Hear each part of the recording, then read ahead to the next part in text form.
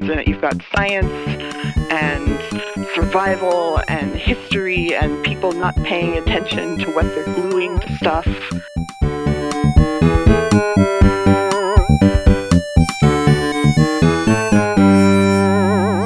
Hi there, and welcome to Out of the Blue, a new podcast series where each episode focuses on one interesting story from the community website metafilter.com.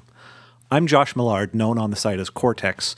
I run Metafilter along with a small team of paid staff, mostly moderators.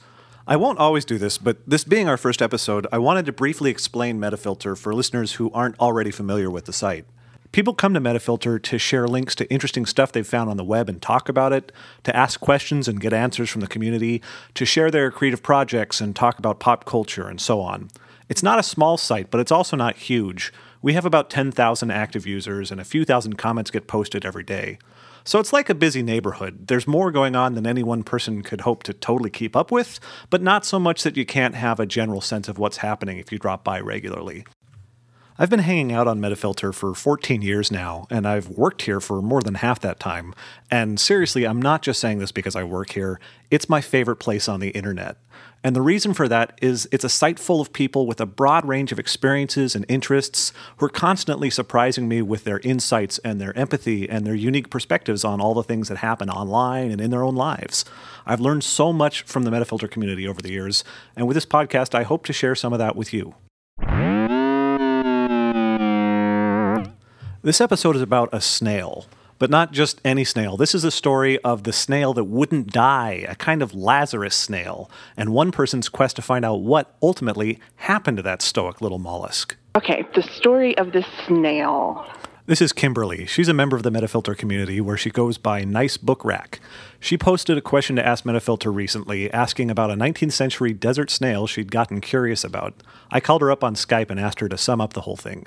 Approximately 1846-ish, a snail was packed up by a guy named Charles Lamb and shipped from Egypt, I believe, to the British Museum in London. And since, it was mail all that way, they assumed that the snail had been properly boiled and cleaned before being sent to its destination, but apparently they missed that snail.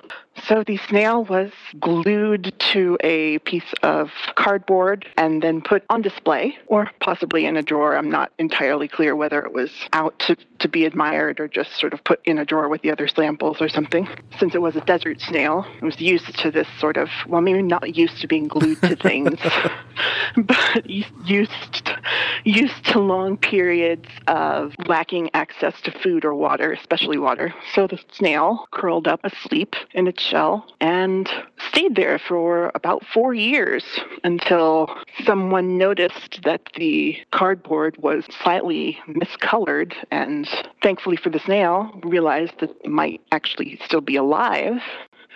So they took the snail off the cardboard and then put it into a bowl of lukewarm water, and the snail revived itself and began crawling around and appeared perfectly fine after its ordeal being displayed.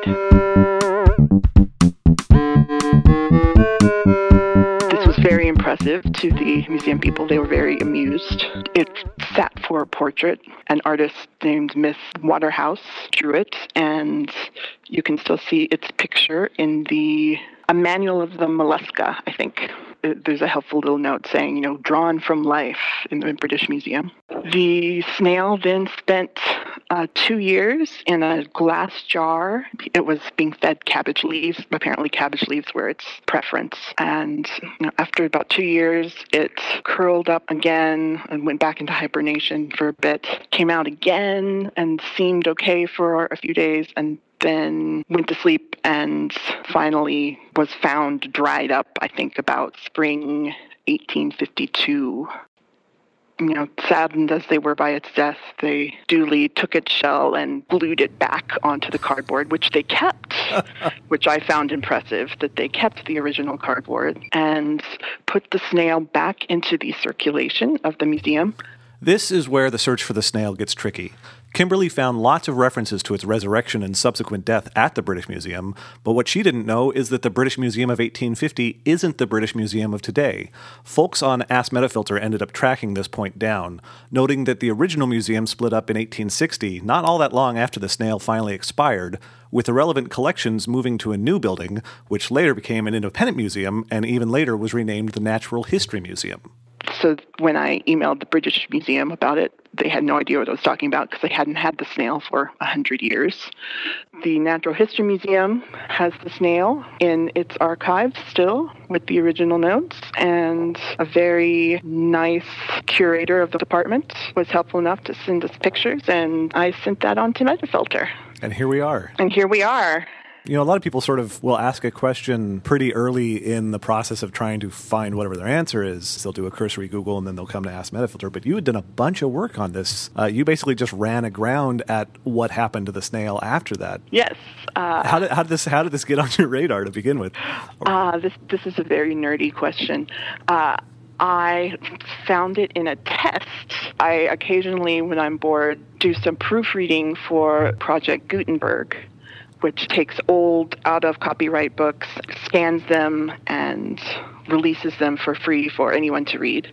And the digital proofreaders, they are in charge of looking through the output of the scans and, correcting the machine errors in order to progress to, more rarefied ranks of the proofreading army. You have to take tests.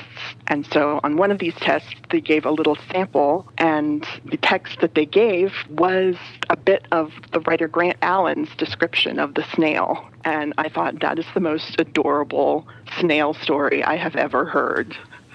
So I have to find out more about this snail. The whole snail thing is really neat to unearth 150 years later, but one of the funny things about it is it wasn't waiting all these years for someone to notice and think a reviving mollusk was interesting or worth talking about. The snail was actually something like a trending topic in the mid-19th century science circles. And who knew that England in the 1800s had a famous snail? Yeah, I think you ended up saying in the Metafilter thread, this ended up going viral. It did. Once you start looking for it, basically any publication about snails that has anything about snail hibernation or snail longevity, they will throw in a little anecdote about the snail. Over and over, you just see little references to the desert snail of the British Museum. So apparently it's not an unknown story. It's quite a famous story for people interested in snails, but I didn't know I was interested in snails until I read about the story of the British Museum. I asked Kimberly what else in her newfound snail enthusiasm she'd learned while researching all of this. Apparently, snails can be quite hardy. They can survive being crushed. Snails can repair their shells. They can survive being glued to a piece of cardboard in the British Museum for years without food or water. It's a surprising stoicism. It is, the power of mucus. Who knew? One of the main suggestions you got from the Ask Metafilter thread was to specifically contact Jonathan Ablett at the Natural History Museum. Is he who you ended up speaking with via email, who you got the photographs and such from? Yes, he was very nice.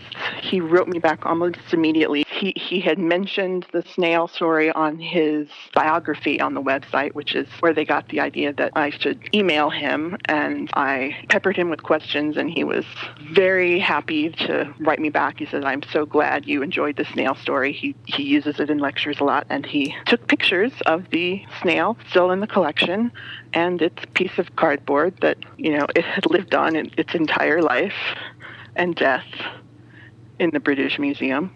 So I was very grateful to him and to Metafilter to pointing me in his direction, because I had no idea that the British Museum had split off into the Natural History Museum. So I was chasing leads that, died 100 years ago. I actually stumbled onto the story of the snail last fall and, Googled it as far as I could and, got stories about it, but no one seemed to know what happened to it. And I was very worried that maybe it had been, they immediately boiled it and put it back onto the cardboard or something. And I said, you know what? They have some smart people on Metafilter. They have scientists. I'm going to just see if they can find anything out about this mysterious desert snail. And I got what I wanted to know almost immediately. It was awesome. I'm so glad you asked. It's such a great story. It really is.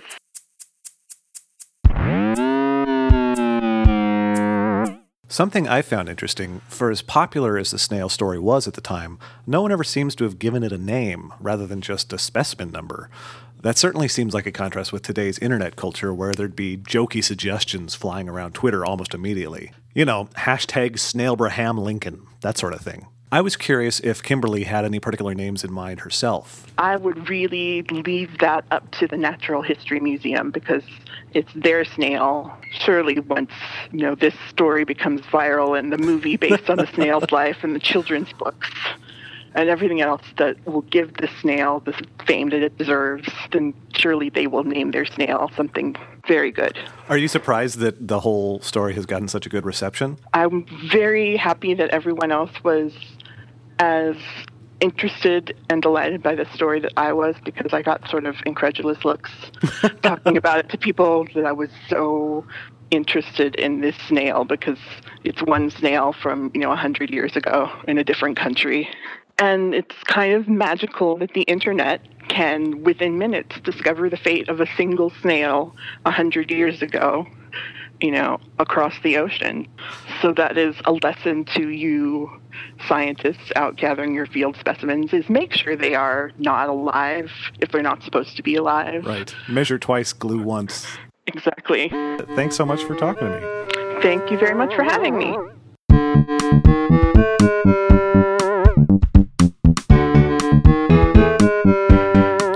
That's it for this episode of Out of the Blue. For show notes and more information, you can visit podcast.metafilter.com/outoftheblue or contact us on Twitter at MEFIOOTB. That's MEFIOOTB. Thanks so much for listening.